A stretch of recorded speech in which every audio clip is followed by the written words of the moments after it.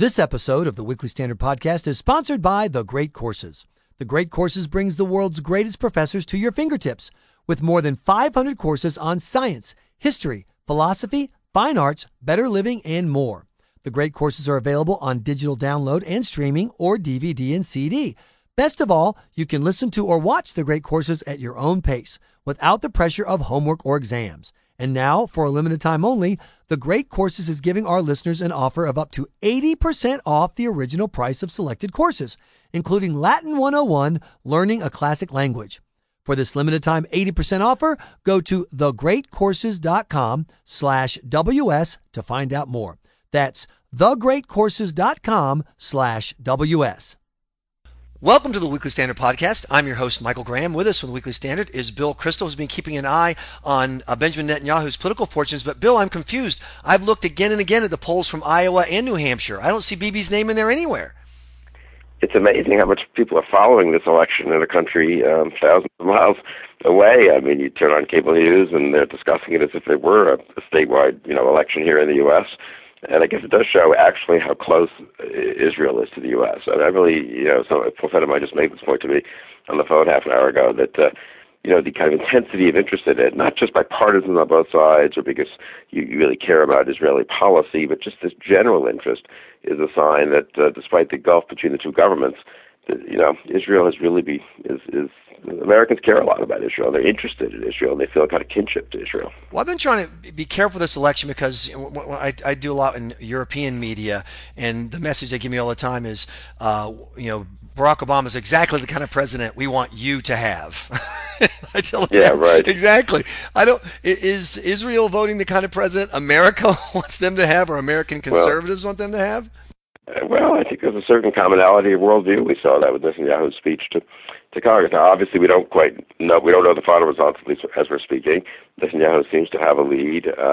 Looks like he'll have a much easier time putting together a coalition than Herzog would. It looks like he'd be the first person to have an opportunity to do so if he holds on to this lead. So I think the odds are quite good that Netanyahu is the next prime minister, maybe in a big coalition, a national unity type coalition, maybe in a smaller one. It's a pretty big repudiation of Obama. I mean, he really did butt into this election from refusing to see Netanyahu attacking his speech in Congress, letting his aides attack him pretty, in a vulgar and disparaging ways over the last several months. Rarely has an administration rooted more for a change of government in a foreign country. And then, of course, the Obama team was over there working on turning out voters, including Arab voters, to really try to maximize the anti-Netanyahu vote. And it seems not to work. It seems like, Herzog would not have been nearly as accommodating to Obama as people sort of suspected over here. Herzog is pretty hawkish. He doesn't like the Iran deal either. He wasn't going to go back to the 67 borders either. Still, psychologically, if Netanyahu had been defeated, it would have been viewed as a victory for Obama over here. And I hope the opposite is the case, and people here see that, the citizens of Israel, who are an extremely diverse bunch, had many grievances against Netanyahu, many on domestic policy grounds, didn't like some of his policies fairly or unfairly. Nonetheless, at the end of the day, I think they agreed more with Netanyahu's analysis of the world around Israel and the world itself than with Obama's. One of the things that's hard for me as an American to grasp, because I see the whole thing based on a security issue, Iran, the number one terror sponsor of the world. Although it was interesting, the report yesterday, Bill, that the Obama administration's new National Intelligence and Analysis has taken Iran off that list. That can't be accurate. I keep waiting for there's more to that report. But it's hard to remember that for Israel, this is a domestic election and has to do with how much did it cost you to buy groceries last week, and can your kids afford to rent an apartment in the city where they just finished college? Yeah, from their point of view, Herzog, in an important way, took labor back to the center, sort of like think of Clinton in '92 with the Democratic Party after they had run a Mondale and a Dukakis. So he has very noted national security experts, former generals, who were part of his party, were going to be in his cabinet, went pretty far to try to reassure centrist Israelis that he'd be okay on national security, turn it into a domestic policy election. Again, think Clinton '92, very similar. people were tired of George H.W. Bush then. They're tired of Netanyahu now. I mean, he's been prime minister for 6 years. He was in for 3 years in the late 90s. He's a combative guy. He's not a warm and fuzzy personality. And just like in America, Israeli politics is partly about the kind of, do you care about people like me? Are you sympathetic to my problems?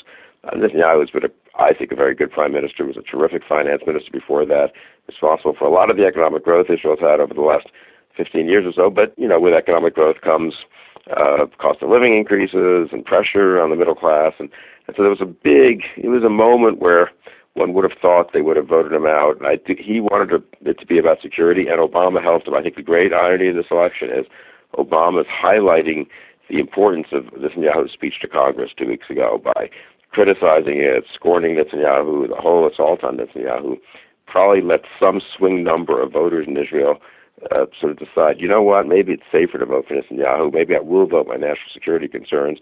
I'd still kind of like maybe what the other parties are offering in domestic policy better, but I think Obama really may have made the difference for Netanyahu. And I don't know. After listening to us talk about how politics should end at the water's edge, and what were we doing here as Republicans interfering in the Israeli elections, to see David Axelrod, President Obama's personal political voice, disparaging the campaign that Netanyahu ran, implying that it was a hate or race-based appeal, I thought was both embarrassing, hypocritical, and wildly ironic. Yeah, well, wildly ironic. It occurred to me, accusing Netanyahu of being demagogic. And inappropriate. Obviously, Axelrod's a private citizen. He can tweet whatever he wants or say whatever he wants, but he is still viewed, and correctly so, as someone who's very close to President Obama. And, to just go after Netanyahu in this way based on really nothing. One or two comments sort of misreported in the American press, but even so, not bad, not inappropriate comments, in my opinion, made in the last couple of days of an election campaign. And then he disparages not just Netanyahu, but the Israeli voters, who he thinks are a bunch of, probably thinks that they're the kind of people who, what's Obama's line of fear? They clutch onto God and guns and. You mean the bitter clingers of Israel? I think Axelrod used the Netanyahu voters as Israel's bitter clingers, and you could see that in his comment. Very not gracious and not wise. Because look, he is going to be prime minister most likely for the next, 1, 2, 3, 4 years. It's a parliamentary system. You can't be sure. Obama's going to be president for the next year and a half. It's not in anyone's interest to intensify the dislike between the two. And I'm sure someone has mentioned over there to Netanyahu that David Axelrod tweeted this. You'd think he might just decide not to go on Twitter for a couple of days. But it shows how deeply invested they were in defeating Netanyahu. I really can't. It's almost unprecedented in that respect, the degree to which, and what was the point? The Herzog government wasn't going to like the Iran deal. The Herzog government wasn't going to stop expanding apartment buildings in North Jerusalem. So ultimately it wasn't really going to matter that much in terms of policy. It's just that somehow Obama can't stand that there's another figure on the world stage who's an intelligent, articulate guy, leader of a democracy, who doesn't kowtow to him and in fact speaks up, stands up against him when necessary. Yeah, and that is interesting about what the result is actually going to be. So now the question is, does this have any impact at all on the kind of breakneck pace, this throw everything at the Iranians to get a deal approach that President Obama is taking? Will the fact that Netanyahu will still be there across the table, will that change anything, or is that just going to be, okay, back to square one, we're right back where we were, Iran, what do we have to do to get a deal out of you? I was not at that table and hasn't really been invited to be at that table by the Obama administrations. I think, if anything, it'll make them even more hell-bent on a deal. It's their great legacy, and maybe that's one reason they're so upset, that they do think Netanyahu speaking up against the deal would be a lot more powerful than Isaac Herzog, a known figure in America, probably being somewhat hesitant at first to be forceful in the way he spoke up against such a deal. So maybe it's the Iran deal that's got them so worked up about a Netanyahu victory. It shows how much they desperately want this Iran deal. They've just yielded on every sort of negotiating point they had once claimed they were going to hold to. And I think that's going to happen in the next couple of weeks. And that's going to be an interesting issue for Congress, so to say the least. So, yeah, it is amazing how much this is what Obama believes in. He believes in this Iran deal, and he believes in putting people like Benjamin Netanyahu in their place. One last question for you. Where does this leave the Democrats in the Senate who've been rallying behind the president, even on an Iran deal they don't like? They started shifting their language. When Netanyahu spoke, it gave them some cover to kind of be grumpy about Netanyahu without having to come out and say, yes, President Obama, I'll stick with you on Iran. Well, now the Netanyahu story's done. He looks like, as we talk, he's well on his way to re-elect, forming a coalition government. And so it's going to be facts as usual. Will the Democrats, who were willing to follow the president for a certain degree when they had cover, still stick with him on a bad Iran deal and have to go back to their voters, their constituents, and their donors and explain it? Yeah, it looks like they're moving away. That's what's happening even in the last 2-3 days before the election. Tonight, despite the contrary to what everyone said about the Cotton letter, oh my God, it's going to backfire.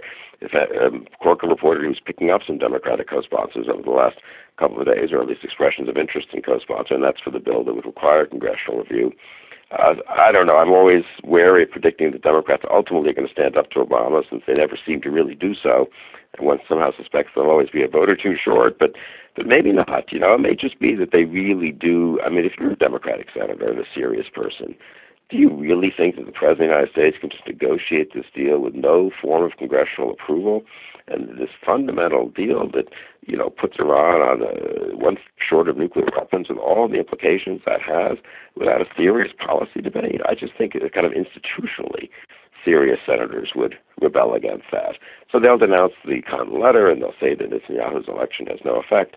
But I do think actually the Netanyahu election gives a little cover now to the senators to say, okay, look, I mean, it's not as if he was repudiated by the voters of Israel. And so why don't we at least have a debate here in the United States Congress?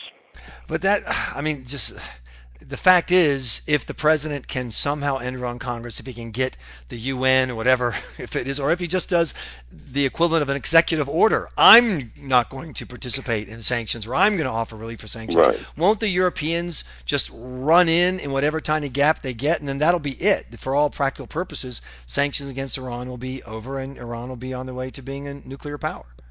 Well, and that's why this deal is so dangerous, because it makes the choice really military action or Iran becoming a nuclear power. Whereas if you could stop the deal, even slow down the deal a lot, then you still might be able to restore the sanctions regime. It's another reason for Congress to step up. People in Congress need to understand that if they can't restore the sanctions, if they can't make the sanctions regime a living possibility, what does Prime Minister Netanyahu think? What choice is he left with if he thinks that this is a deal that legitimizes Iran as a within months of being a breakout nuclear state? So I do think it's all the more reason for Congress to step up, but we'll see if they do. Bill Kristol, thanks so much for your analysis, even as the votes are still being tallied in Israel. We appreciate your time. Hey, thanks, Michael. You've been listening to the Weekly Standard Podcast. Please be sure to check weeklystandard.com regularly for podcast updates. I'm your host, Michael Graham.